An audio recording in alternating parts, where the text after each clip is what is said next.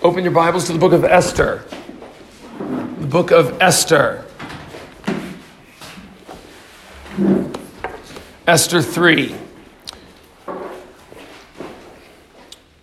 We continue our study of this remarkable history book. Esther 3.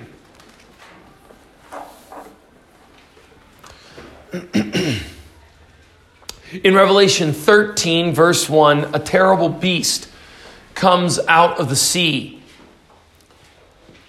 The picture there is of troubled waters and mysteriously, surprisingly, frighteningly, an unknown beast slowly emerges, revealing himself piece by piece until he is entirely out of the water.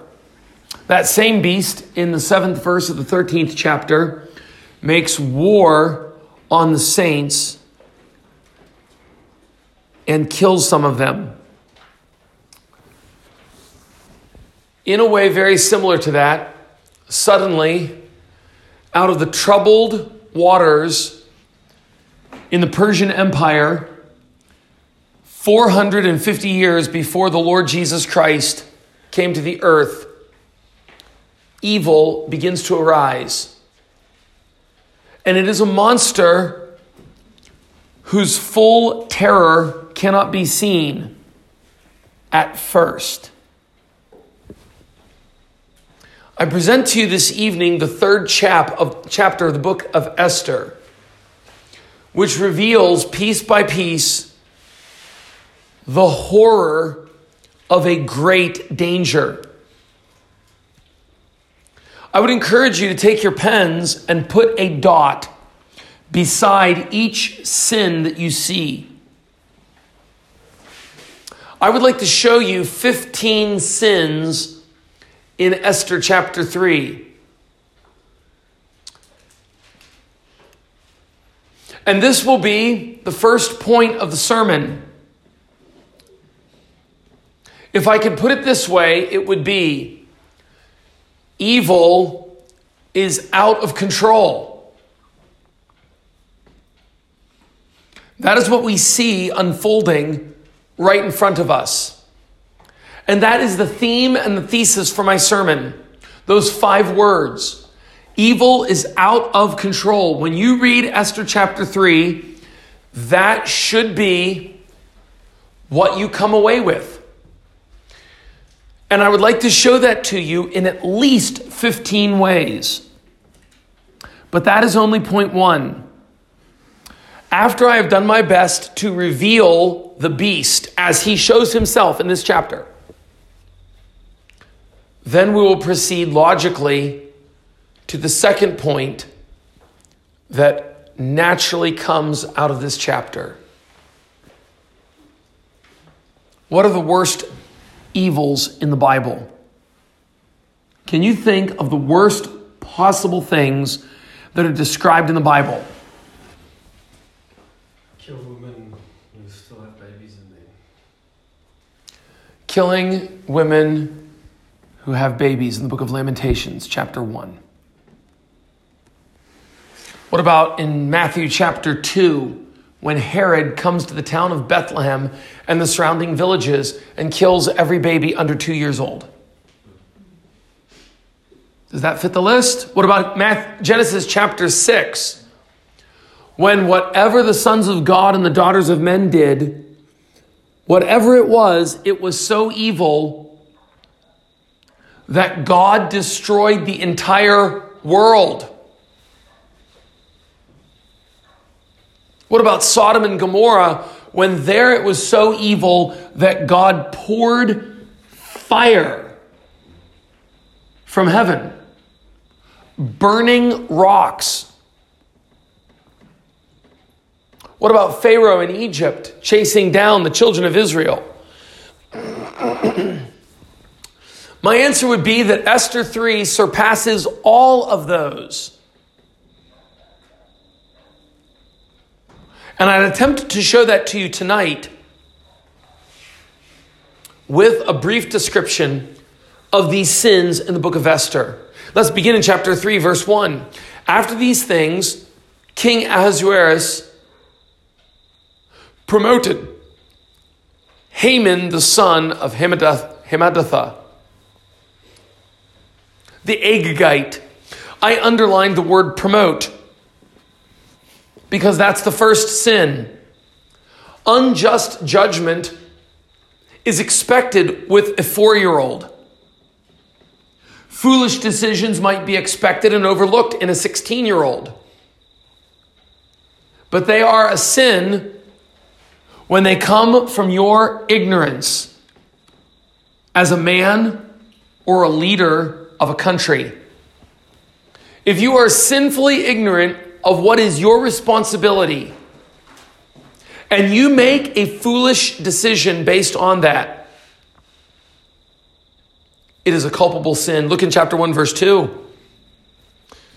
All the king's servants that were in the king's gate bowed and reverenced Haman, for the king had so commanded concerning him. There it is. There's a second bad law. The king commands that everyone has to bow to this bad man. Not only is a bad man raised to authority, but then you've got to bow down to him. We know it's a bad law because Mordecai won't obey it. And he's willing to risk pain and punishment. Sin number 2. Look in verse 4. Well, let's keep going in verse 2 just to see the context. For the king had so commanded concerning him, but Mordecai did not bow or did him reverence. Verse 3. And by the way, that teaches us that sometimes we need to disobey the government. During the time of COVID, I made a list of all the times in Scripture when godly men disobeyed the government and God was pleased. There's over 20 of them. This is one of them. And then I made a list of over 20 times when men obeyed the government and God was angry. That is, God wanted them to disobey the government and they didn't. This is an example where Mordecai did not bow. He broke the law and he did exactly right in breaking that law. Verse 3, then the king's servants, which were in the king's gates, said to Mordecai, why do you transgress the king's commandment? Now it came to pass when they spoke every day unto him, and he did not hearken to them, that they told who? Underline the word told. Sin number 2, gossip. The servants of the king decide, this man has to be brought down a little bit. Why does he get to do what he wants to do? I would bring this to your attention that the sins of insignificant, common men may make way for the sins of their superiors. Colin, you want to go look and see what that is? Oh, that's probably just an avocado falling down. These men were inferiors. They were sitting at the gates. Haman never would have known that Mordecai wasn't bowing if those men didn't run to him and gossip. They were jealous. They were angry. They didn't like Mordecai. And they went and gossiped about him. Bad voting empowers evil rulers. Bad rulers are generally proof of a dirty pool from which they were chosen. Sin number 3, verse 5. Oh, keep going in verse 4. I'm sorry, let's read the rest of the verse. They told Haman to see whether Mordecai's matters would stand, for he had told them that he was a Jew. Verse 5. And when Haman saw that Mordecai did not bow or did him reverence, then was Haman full of wrath. Sin number 3, anger toward Mordecai. What does anger do to you? But it leads you to make very bad decisions. Richard Baxter wrote in his very large book on ethics, one way to conquer the sin of anger is to imagine what other people see in your face when you are angry. And yes, Richard Baxter says this, even though perhaps your mother also said this when you were young. Would you like it if your face froze that way? I remember my mother telling me that. Richard Baxter actually wrote that in his book 400 years ago. Imagine what other people see when you are angry. And then he writes, imagine that if your face always looked like it does when it is angry, would you be a very attractive person? Now, if you would not like your face to always be like that, then why do you ever want your face to be like that? Haman is angry. His anger is out of control. That leads us to the next sin. Verse number 6. And he thought scorn to lay hands on Mordecai alone, for they had showed him the people of Mordecai. Wherefore Haman sought to destroy the Jews, underline sought. He sought to destroy all the Jews that were throughout the whole kingdom of Ahasuerus, even the people of Mordecai. What are you doing? This makes no sense. Why do you want to destroy them all? Oh, because he found out they were Jews. Let me make a few comments about anti-Semitism. Anti-Semitism is hating the Jewish people.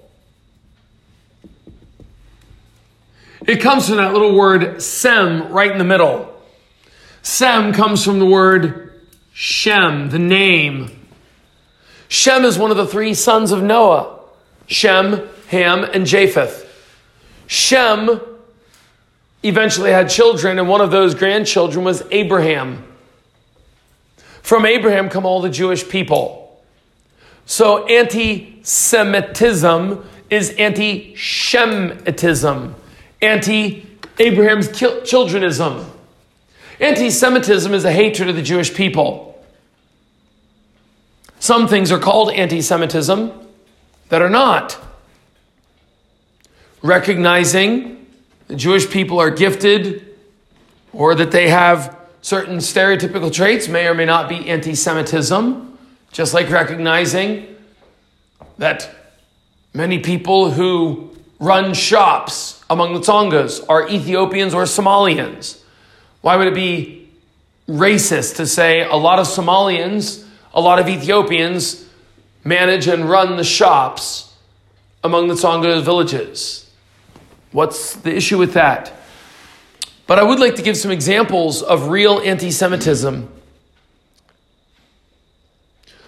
3,500 years ago, the Egyptians in the time of Moses tried to destroy the Jews. And it says in the story of Joseph that the Egyptians were not allowed to eat with the Jews because they did not like the fact that the Jews were shepherds with sheep. And then, shortly after that, the Amalekites in Exodus chapter 17 hated the Jews for no good reason. The Jews were walking along through their area, above their area, north of their area, and they were going to go into the promised land. But the Amalekites heard about them and didn't like them. The Jews were not going to take the Amalekites' land. But the Amalekites said, "We don't like you." Now the Jews were told to destroy the Canaanite peoples, but the Amalekites weren't in that area. Why did the Amalekites hate the Jews? In Exodus chapter 17, it says the Amalekites came behind the Jews and would sneak in and kill the weak and the old and the feeble who were at the back. Why would you do that? It doesn't kill the enemy, or it doesn't kill the soldiers. It only makes the people furious. They're not coming to your land. They're not declaring war on you. The Jews were told to kill some people, but not those people. But in Exodus 17, for some reason, the Amalekites say, we despise those people. And we despise them so much that we're going to come up and do raids in the back of their trail as they're coming into the promised land. We're going to come in and kill all the old ones. What good will that possibly do except make the whole nation angry at you? 1,000 years later, Haman and those who were with him hated the Jews. Shortly after this story, we have Sanballat and Tobiah, just a few years later in Nehemiah. They hated the Jews with what cause? Ezra has example of enemies who hated them. The Moabites, the Philistines in the book of Judges hated them. The Philistines in 1 Samuel hated them. The Ammonites, the Moabites, the Syrians hated them. Assyria, which was to the northeast of Israel in 720 BC, hated them. Babylon hated them.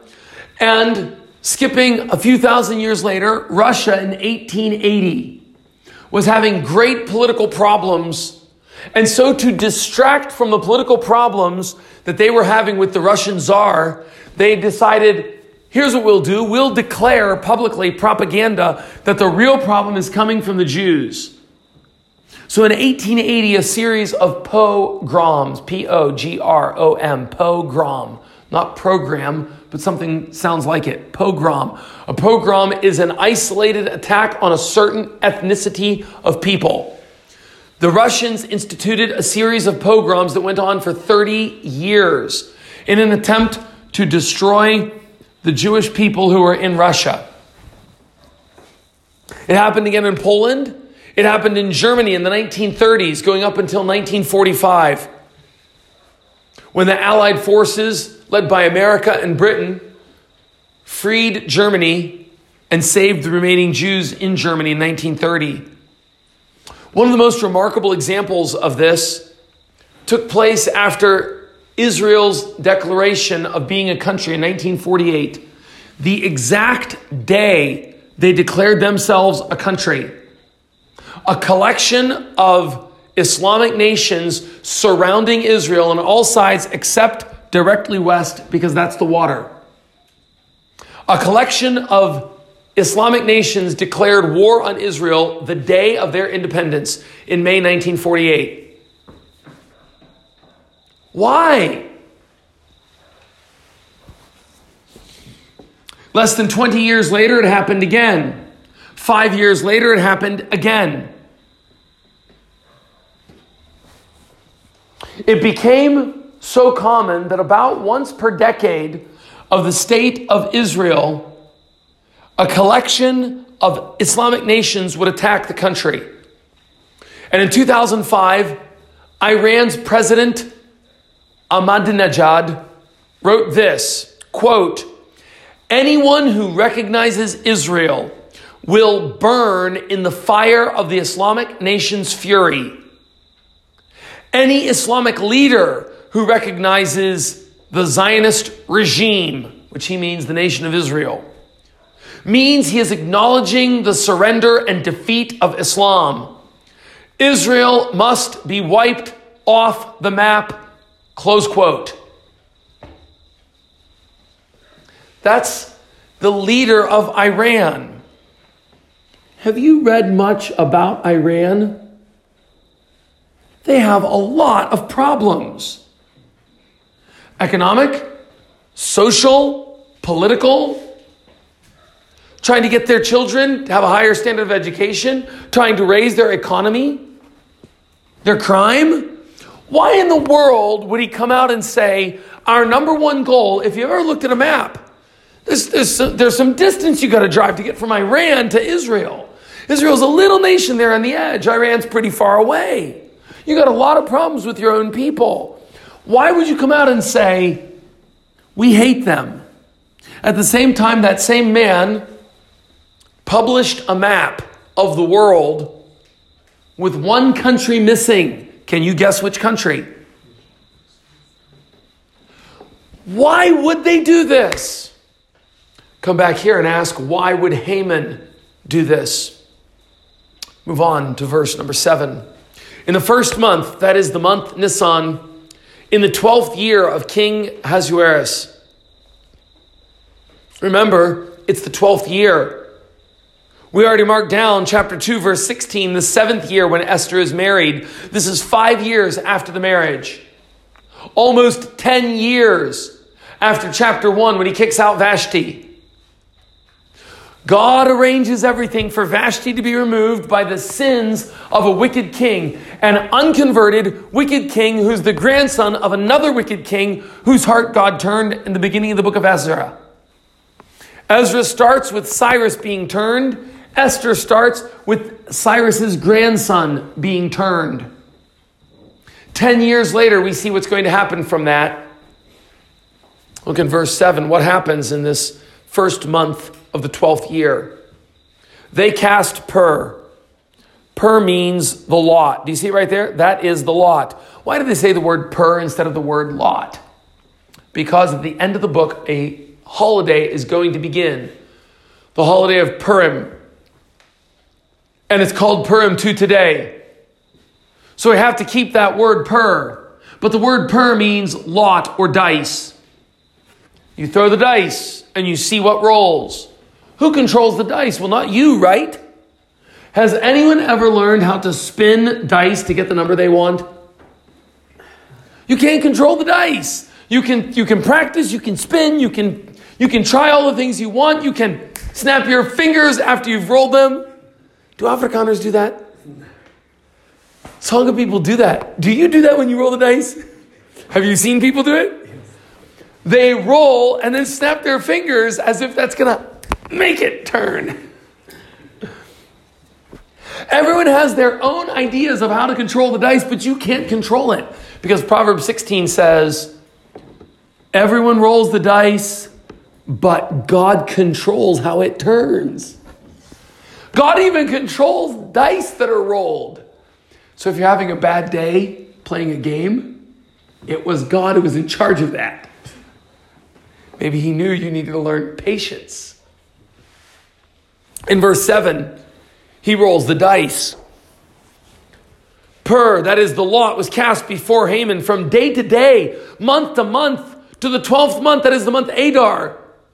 He's playing the dice every day, asking himself, when can I get them? When can I get them? When can I get them? And maybe God in heaven said, make it 6, so that Haman will go and move on with his plan. There's a dot that goes here by verse 7, because it is a sin to follow superstitious ideas of what makes a good decision. Haman is trusting lots.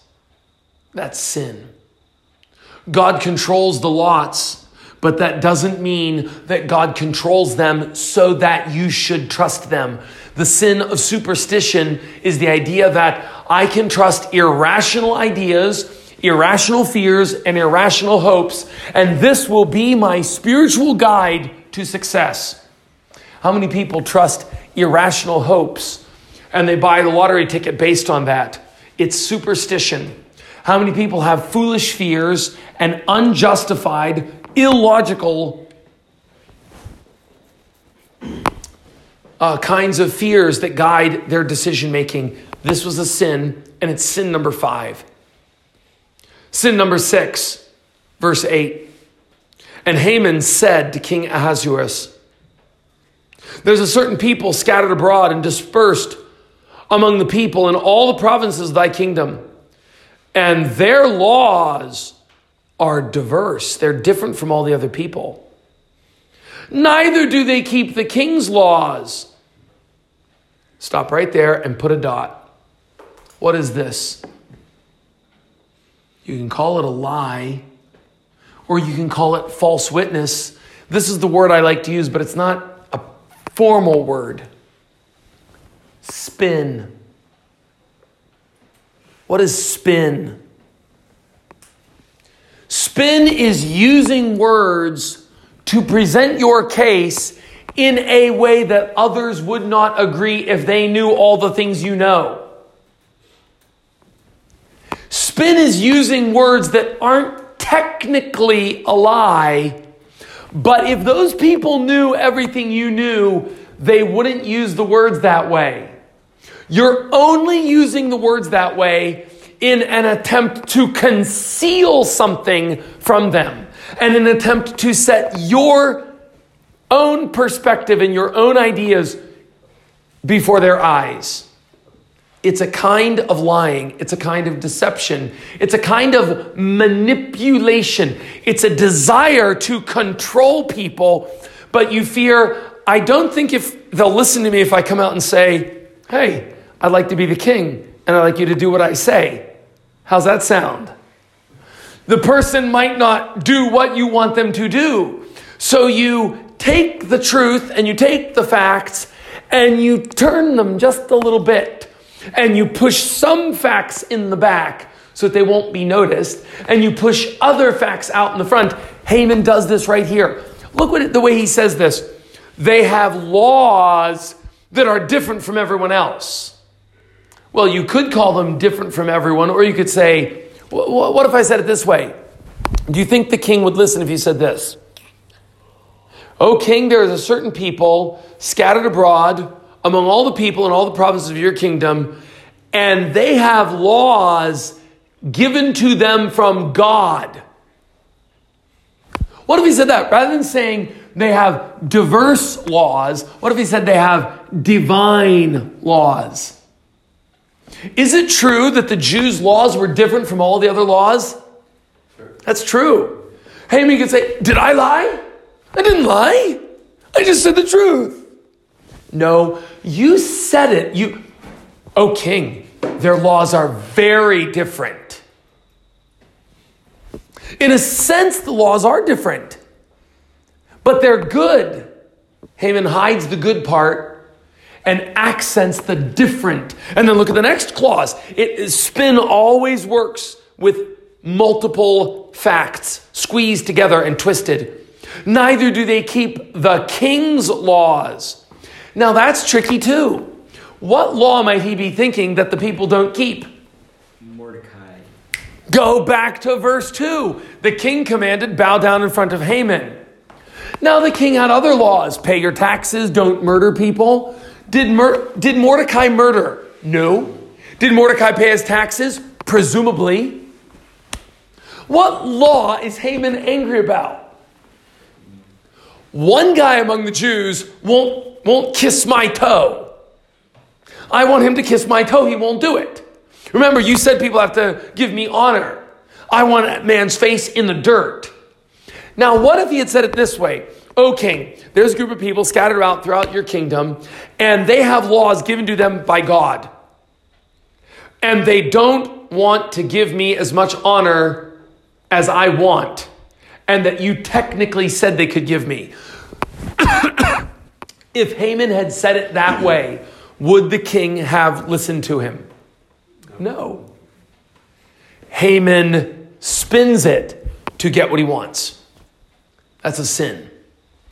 I trust it will never be found in your mouths. Can you think of a New Testament verse? There's many.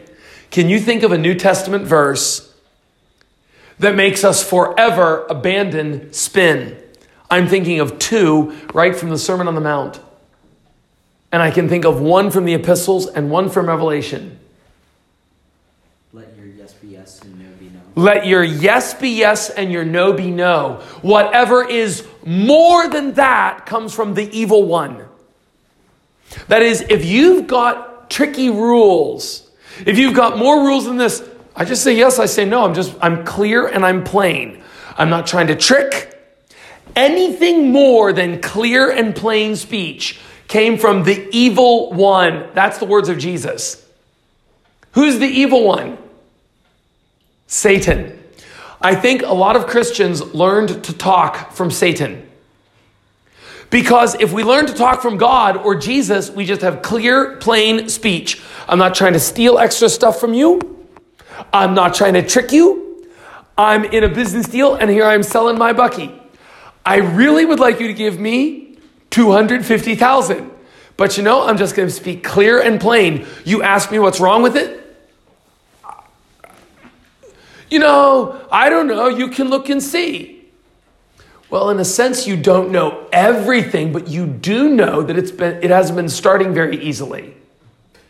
But you just started it and ran it for 15 minutes before you brought it to the guy. So you know if he turns it on, it'll start nicely. But tomorrow morning, when it's cold, it won't start nicely. And you know that. That's the point. Our Lord says we speak clearly and plainly. And if you've got any other rules for talk other than clear, plain truth, that came from Satan. You didn't get that from Jesus. In the Sermon on the Mount, there's another one. Matthew 7, verse 12. Do to others as you would have them do to you. How do you want people to talk to you? Clearly and plainly. Haman doesn't do that. Spin. Sin number 7, verse number 8.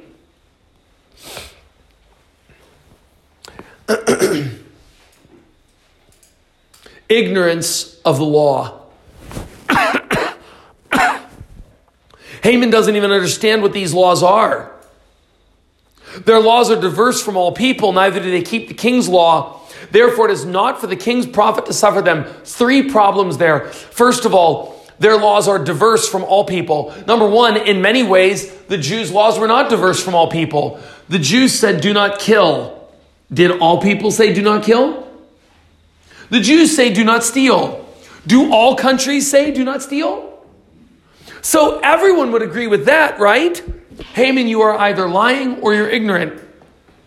Secondly, notice in verse number 8, he says, neither do they keep the king's laws.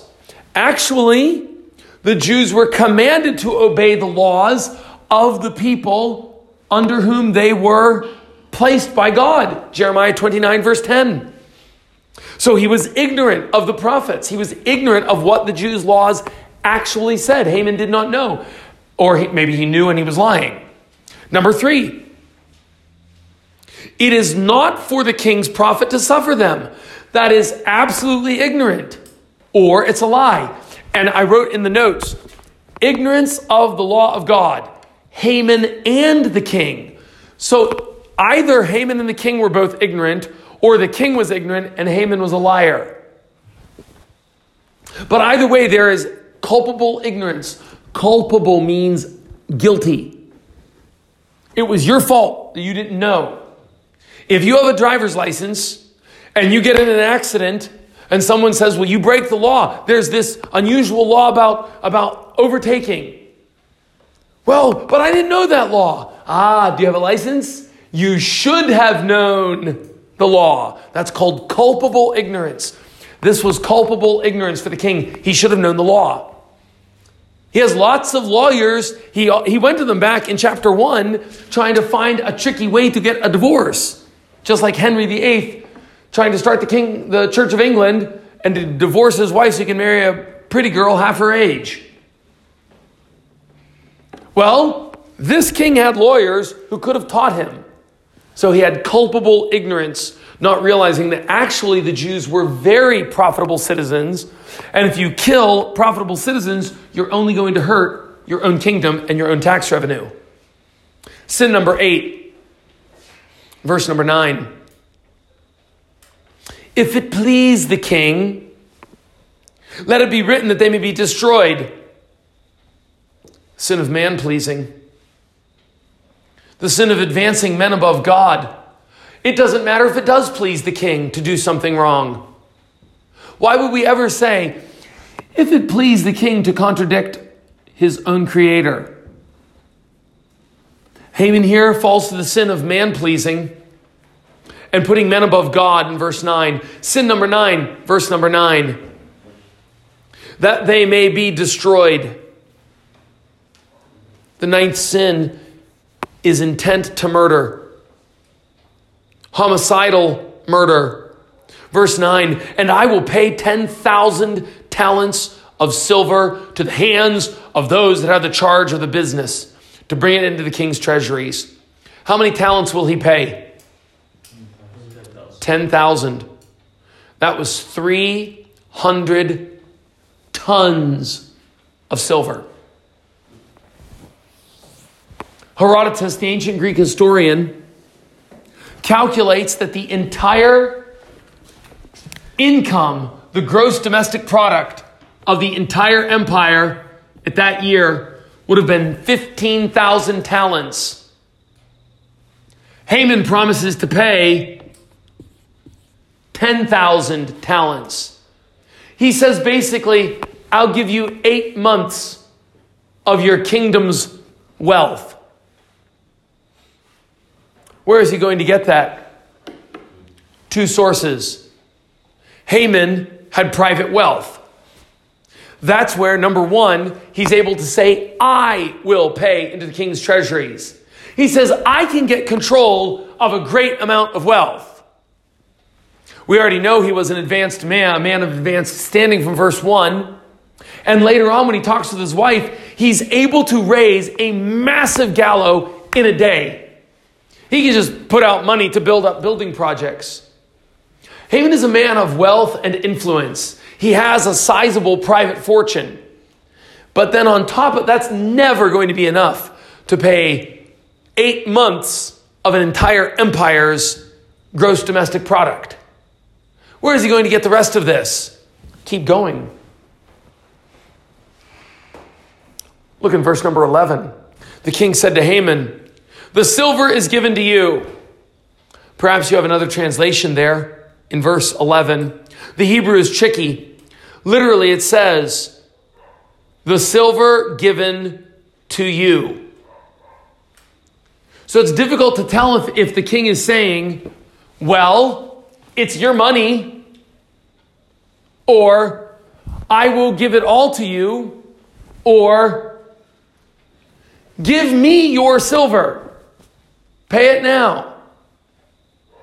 Or, okay, you can take the spoil from the Jews and make up the 10,000. But whatever it is, it's this. The king and Haman recognize there's a lot of money out there, and the king's going to get a lot of it, and Haman's going to give a lot of it, and none of them cares what happens to the Jews' money. Look down to chapter 3, verse number 13. The very end of verse 13. The 12th month, which is the month Adar, and to take the spoil of the Jews for prey. So they're going to take all the wealth from the Jews. Look at chapter 4, verse 7. Mordecai told him of all that had happened unto him, and of the sum of money that Haman had promised to pay to the king's treasuries for the Jews to destroy them. So they are going to take the money from the Jews, and they're going to use that money to pay back the 10,000. So the king says, hey, I get money. You can have money. I'll tell you what, Haman, if you can work out that you get more tax revenue from me, go ahead and kill these people. Oh, and they have bad laws? Yeah. Oh, good point. Yeah, they have bad laws. They don't listen to me. Yeah, kill all these people. Take their money, give me your private fortune, and anything more than that price tag, you can keep for yourself. Kill all the people and take their stuff. Give me a cut, and you can keep the leftovers. So sin number 9 is in verse number 9, intent to murder, genocide. Verse 9, they may be destroyed. Verse 10, and the king took his ring from his hand and gave it to Haman. That's dereliction of duty. If you are a man in charge of men under you or children under you, and you say, oh, bad people can take care of these ones who are under my charge, you have sinned. The king sins by relinquishing his responsibilities. Verse 11, sin number 11. The king says to Haman, the silver is given to you, and the people also, to do with them as it seems good to you. Whoever gave the king power over the lives of his subjects? This king has forgotten that there is a God in heaven. Sin number 11 is approving of murder and genocide. Sin number 12, verse 12.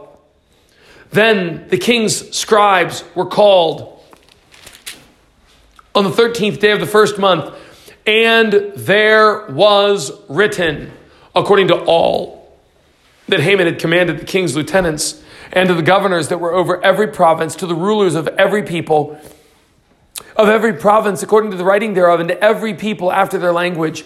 In the name of King Ahasuerus was it written, and sealed with the king's ring. What is the sin, the unique sin in verse number 12?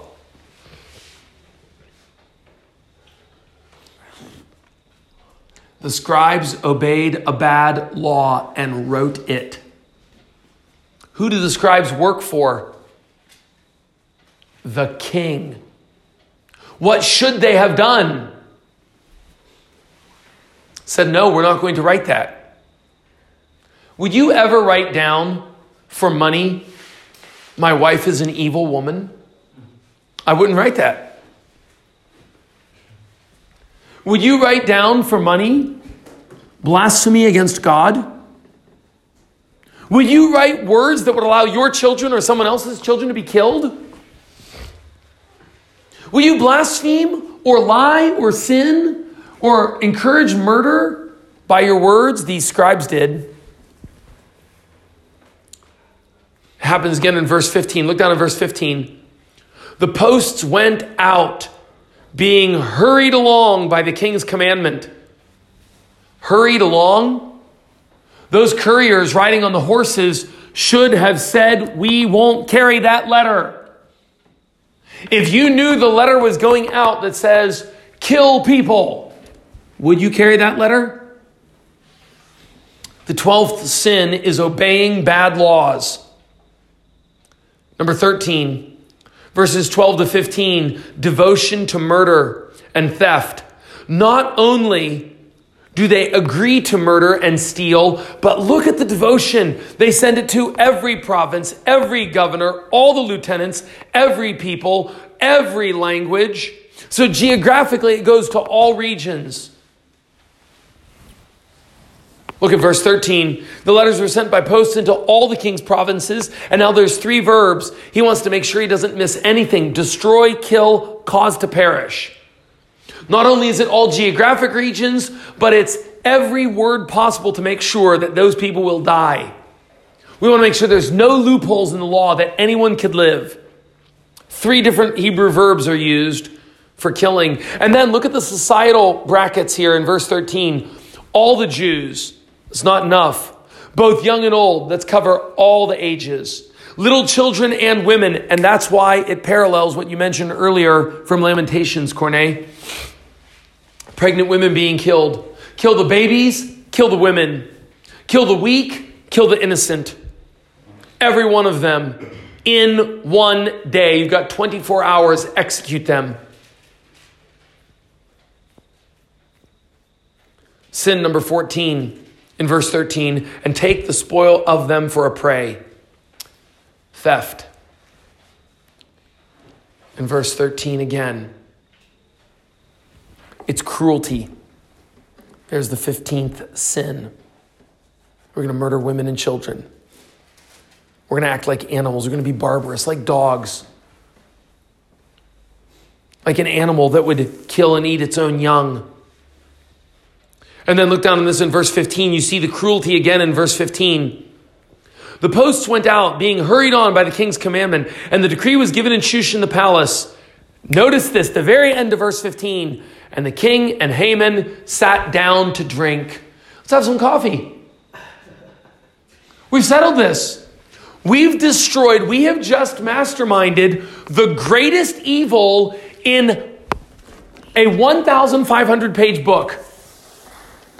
We've just arranged for an entire innocent group of people to be murdered and executed, and their crime is this. That one guy won't kiss my toe. Kill them all.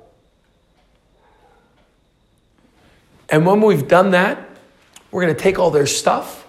And when we signed all that into law, feel a bit thirsty. Have to make some coffee for us. Cappuccino for me.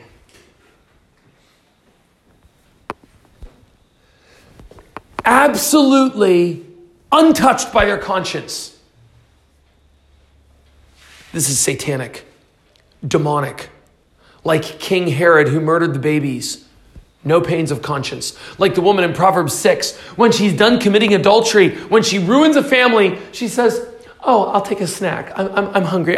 Oh, what? I just ruined a family? Oh, it's nothing. Like in the French Revolution, oh, you hear the peasants are hungry? They have no bread? Well, then let them eat cake if the bread is finished. They're starving. Oh, I don't have time for that. I have a ball. I have to get dressed. Hundreds and thousands of my people are dying.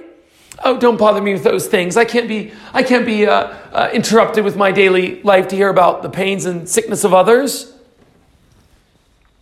Rulers have great influence by their position to promote evil or to promote good. And this man, by writing bad laws as the king, He has advanced a wicked man and promoted and allowed all these sins to arise. And the evil has arisen with overwhelming force, surprising power. It's swept in on them. And I ask you now, why didn't Haman die from a heart attack? Heart attacks take people. Nabal, Abigail's husband, died like that from some kind of stroke-related sickness. Why didn't Haman die that way?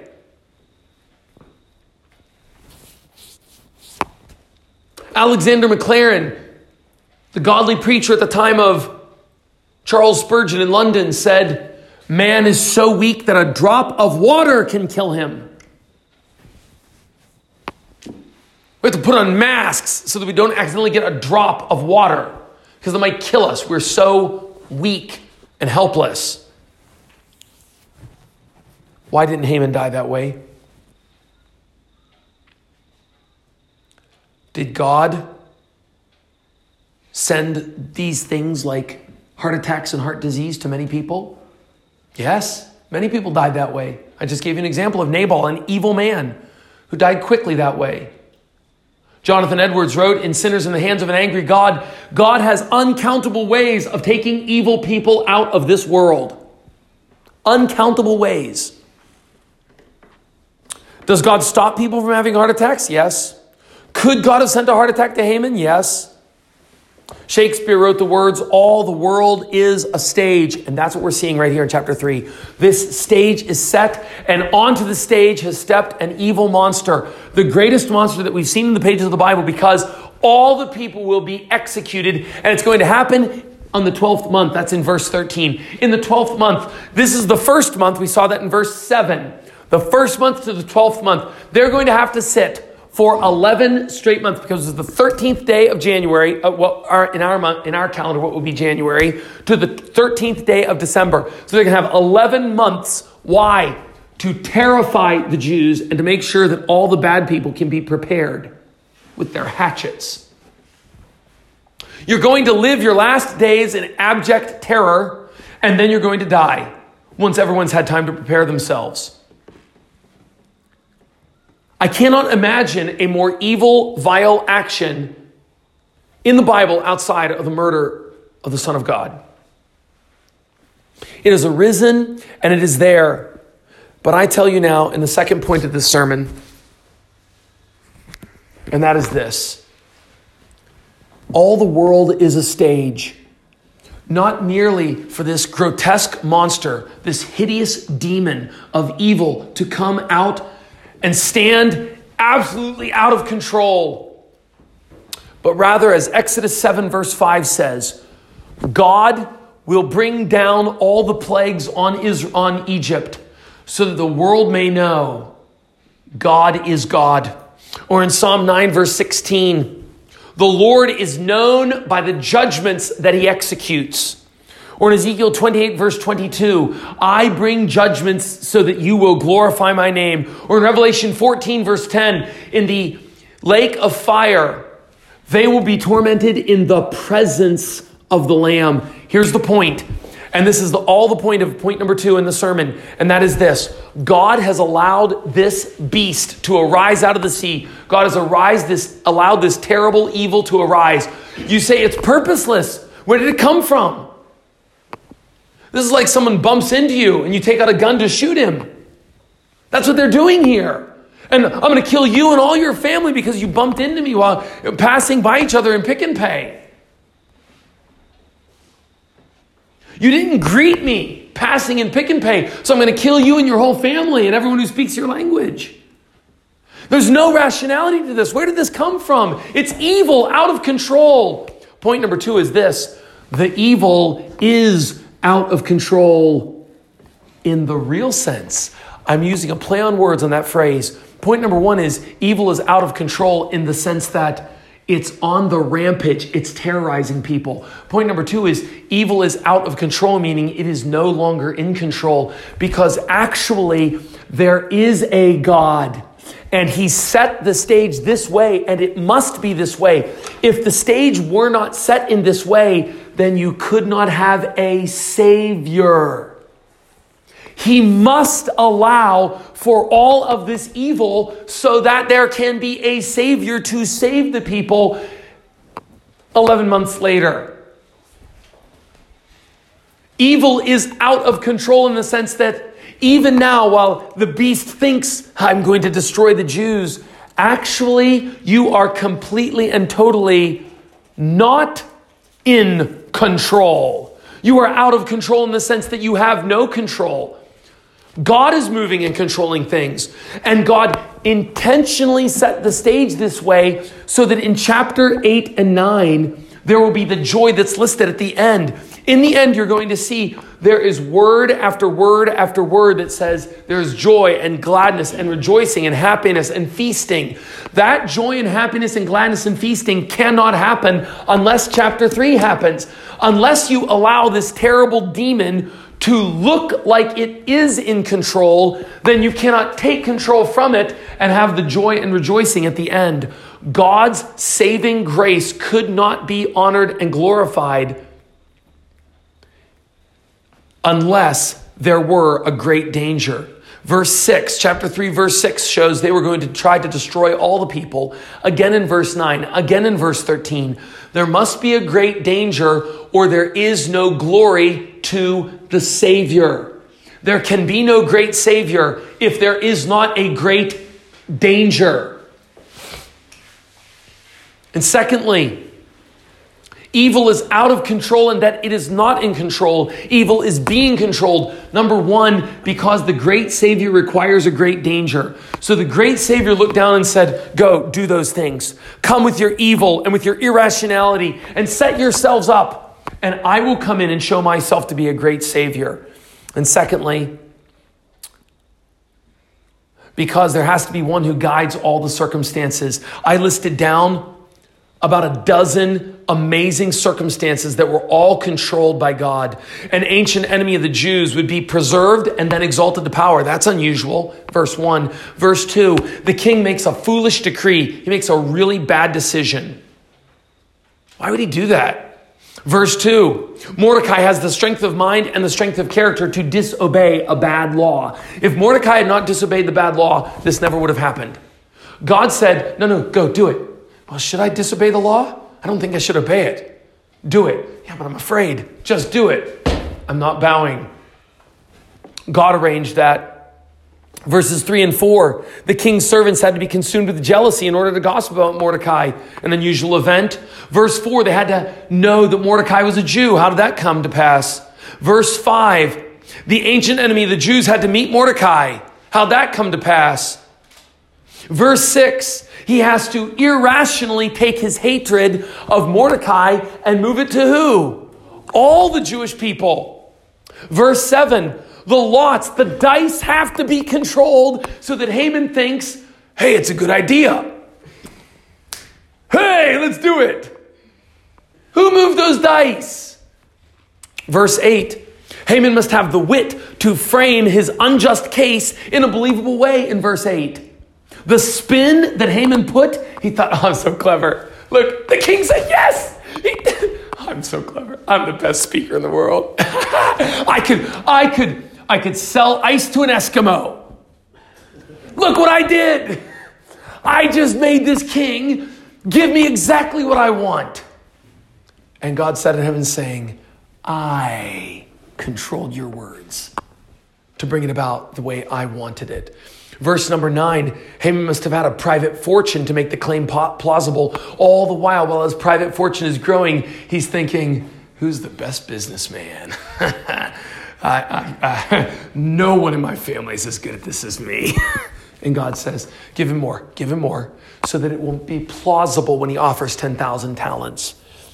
Verse 10, the king would listen to this ancient enemy on this precise point, even though it means murder and genocide of good subjects. That's ridiculous. If you wrote a book like that, a fictional novel like that, we'd all say, this is a stupid book. It's unbelievable. But knowing that this did happen in history by the guidance of God makes us say God is in complete and total control of all these circumstances. Someone may say these circumstances are only amazing as you look backward. Whenever we look backward, any situation has what might look like incredible circumstances. That's the point. Every situation really is controlled by the great controller. If you say, well, but look back at the Anglo-Boer War, even that looks amazing. Exactly. Look at the Anglo-Boer War. Look at the movement of the Tsonga and Venda peoples. Look at the way the Afrikaners even came into being. Look at the movement of Europe and China and Asia. Look at the whole world. It shows there's a controller.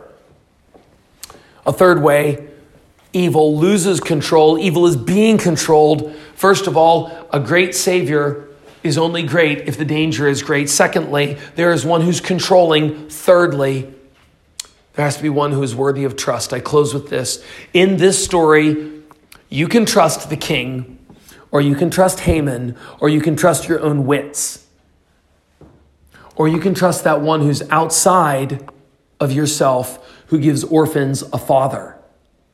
This story, the danger is so great so that Mordecai will say, I have to trust someone outside of myself. 3 ways this story glorifies God. A great danger brings a great Savior. These amazing events show a great controller. And thirdly, in the Old Testament, there is an object of trust you could call a rock. There's a Savior and a guider. He will guide you into all truth, John 16, verse 12. And there is a rock. Jehovah is a rock, an object of our confidence and our trust. Brothers and sisters, there is a lot of evil in your lives. And I tell you this, Esther 3 tells you that you can look at your life and you will feel as if evil is out of control. It's this monster doing terrible things in your life. But remember the other way to look at that phrase. Evil is out of control, meaning it's not in control. God controls the evil so that you will see the greatness of the Savior, see the one who guides all events, and trust the rock. Let's close in prayer. Oh, Father, I pray that you would give us confidence in your movement of all of history. Grant to us that we would look to a great Savior who must conquer a great danger. Show us the greatness of the danger and the greatness of our Savior. Grant to us to be amazed at the providential guidance of the one who controls all things. Oh, we do love you, Father, Son, and Spirit. Teach us to love you more. In Jesus' name, amen.